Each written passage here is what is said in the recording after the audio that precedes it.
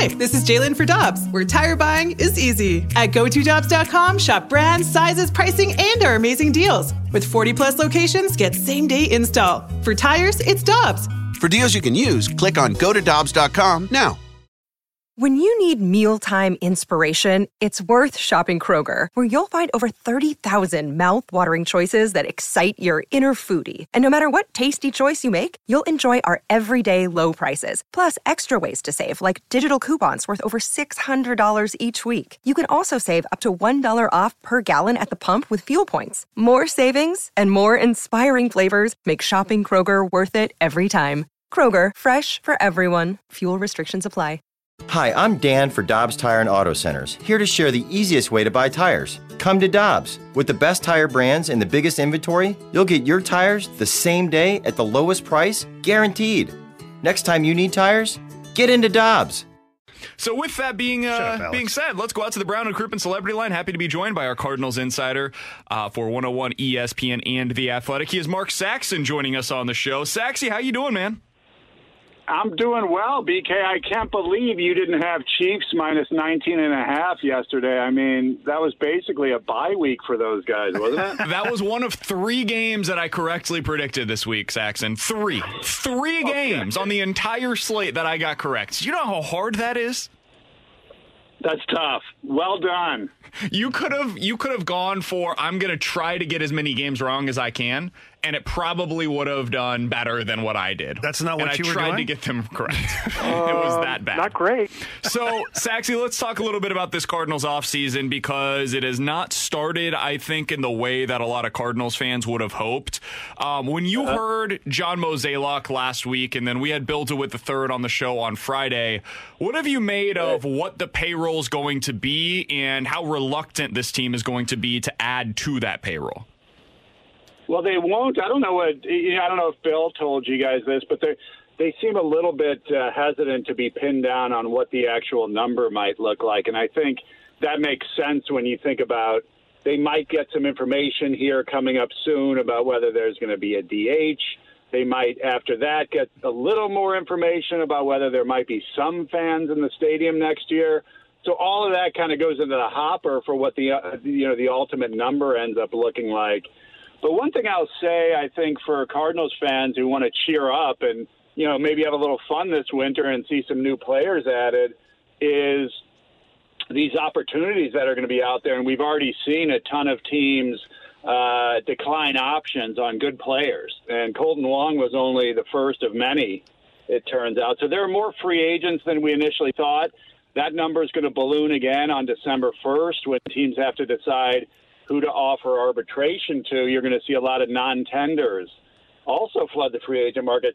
So there's going to be good players out there at depressed prices. And so in a way, if it's a buyer's market and the Cardinals, even though they are dampened, they're not a bottom of the payroll kind of a team. There's going to be opportunities out there, I think, to get pretty good players at reasonable prices. So that's something to keep an eye on. Yeah, Saxy, I agree. I think there's going to be a lot more names in the pool as far as for trade possibilities and guys who maybe aren't qualified on their offers or let go or tendered, rather. But will the Cardinals actually do that? And I ask you this just because in talking to Bill DeWitt III, and you're right, he had like 4 different versions of what they might be willing to do because of the uncertainty of, everything, everything encompassed into one thing. I just wonder, will the Cardinals, looking now that they've cut ties with Colton Wong, Yadi and Waino are up in the air. We're not sure what's going to happen there. And they seem like they're just trying to cut payroll and look for younger guys to seize the opportunity and look forward to 2022 as a baseball club. Is there any scenario where you see the Cardinals really, truly going out there and scooping guys up who will be available? Yeah, I do, and I think it's in those cases where, extreme affordability are there. And I do think those guys are going to be out there. And the thing is, Jamie, they're simply going to have to because – they have holes to fill in the major league roster who they don't necessarily have the piece to do that. Brad Miller, for example, is a free agent, and he tied for the team lead in home runs amazingly last year with 7. And So they're going to need a utility guy, particularly if Tommy Edman is going to be the everyday second baseman with Colton Wong going. So there's an opportunity there to get a low-cost guy who could end up, doing some things for you. And there's interesting players out there, whether it's, Jurickson Profar, whether it's Kike Hernandez, those kind of guys are going to be out there. Tommy La Stella, a really good on-base guy who never strikes out. Interesting player. So they're going to need some players just to bring back what they had last year. And so I think at some point they will be involved with free agency. But you do bring up an interesting point. I think if they're going to get that sort of franchise-altering player that a lot of people think they need at this point, that's going to happen via trade, and that's going to be a younger player.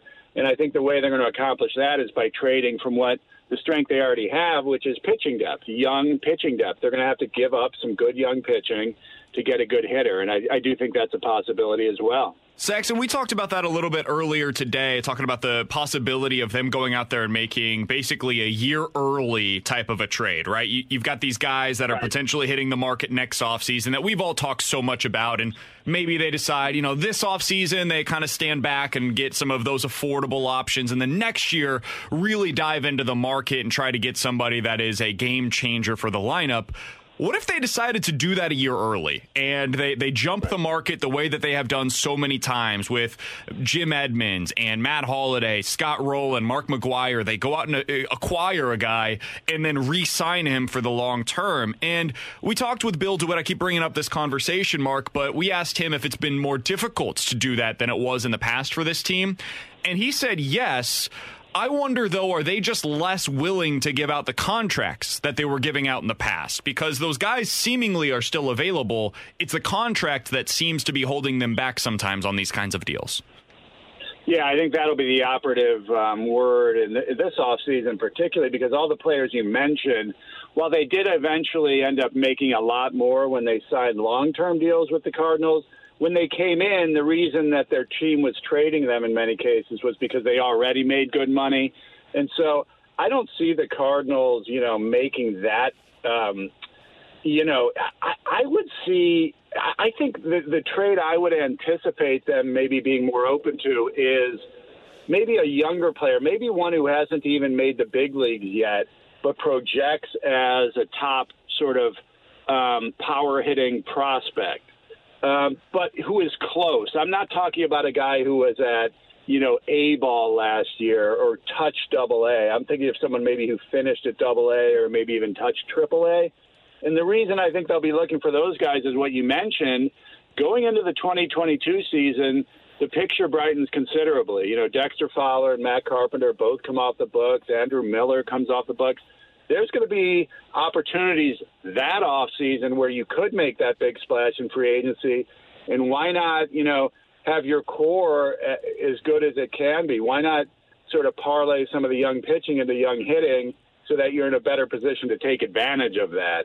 I think all these things are in play, but you have to keep in mind any moves they make this winter, I think, are going to be pretty darn close to cash neutral.